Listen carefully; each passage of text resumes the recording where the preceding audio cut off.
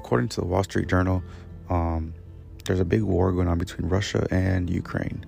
I would say the biggest reason why Russia is invading Ukraine, they just want to redraw the boundaries, of the Soviet Union.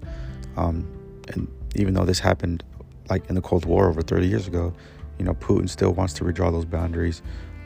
He wants to, he wants to rule, Ukraine also, as well as Russia. Some say this is his biggest move yet.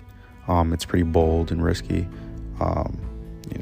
It's also getting the United States involved. So, we'll see what happens.